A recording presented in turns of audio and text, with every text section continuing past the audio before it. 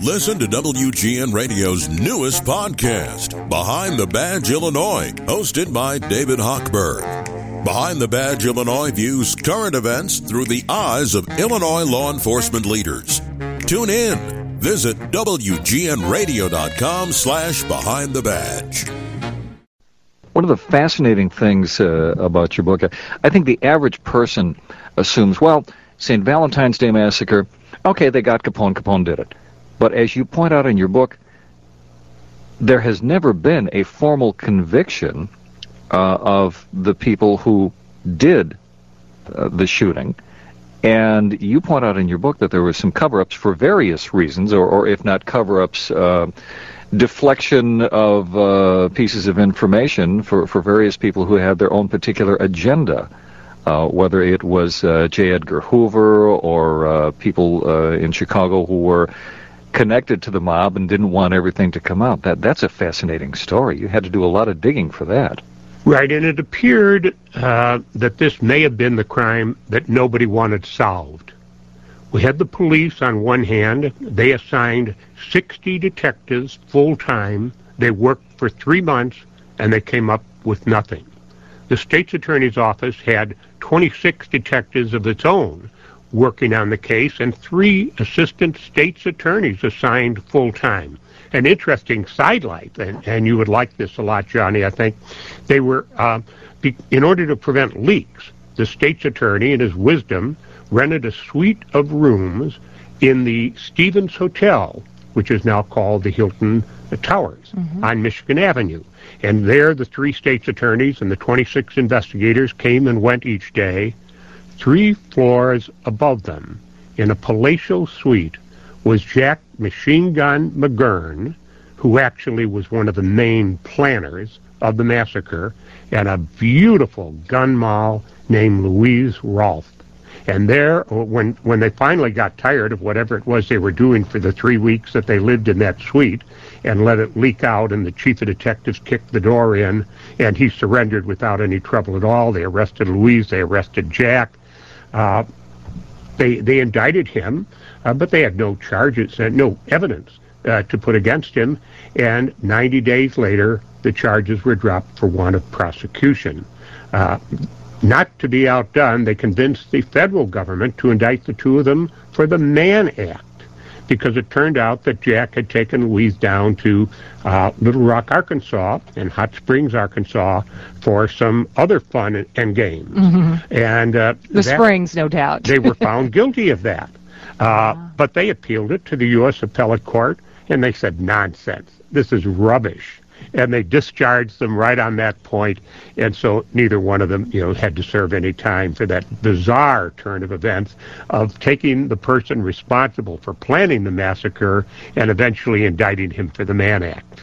There's a lot of bizarreness about the story, and that's what you've captured so beautifully in the book, too. And Steve mentioned Hoover, and the way the government was viewing Al Capone in particular. Wasn't he the first public enemy #1 in this country? Yes, the Chicago Crime Commission, which, by the way, was the first crime commission in the United States. It still operates with a full agenda to this day.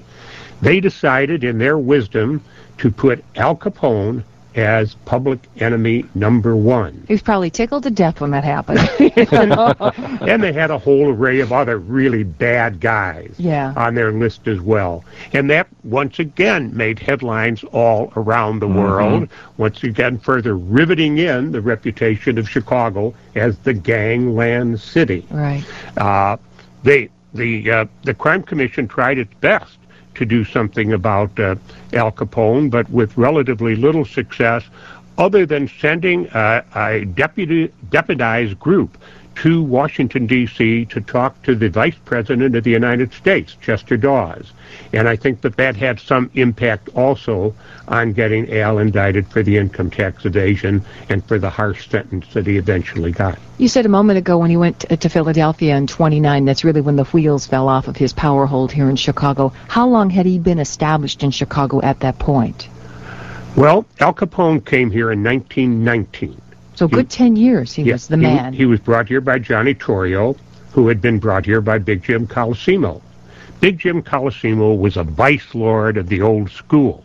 You had to be in prostitution in those days if you wanted to be in vice, because the Volstead Act had not yet been passed. And so Big Jim had a string of houses of ladies of the evening in the area of 22nd in Michigan, 22nd in Dearborn, 22nd in Clark Street, and they operated day and night, 24 hours a day. It was called the Levee District of Chicago. Eventually, that began to be closed down because public-spirited citizens and the so-called blue stockings felt that that was a blotch on the city's good name to be just outside of downtown, these 24-hour-a-day establishments. One palatial run by the Everley sisters, which had a Steinway piano in it. And very important names are reputed to have spent several happy hours in Everley's Palace of Pleasure out there. But those were closed down, and Colosimo began to move into gambling, and he brought to help him in running the gambling racket and also to ward off the Black Hand Group.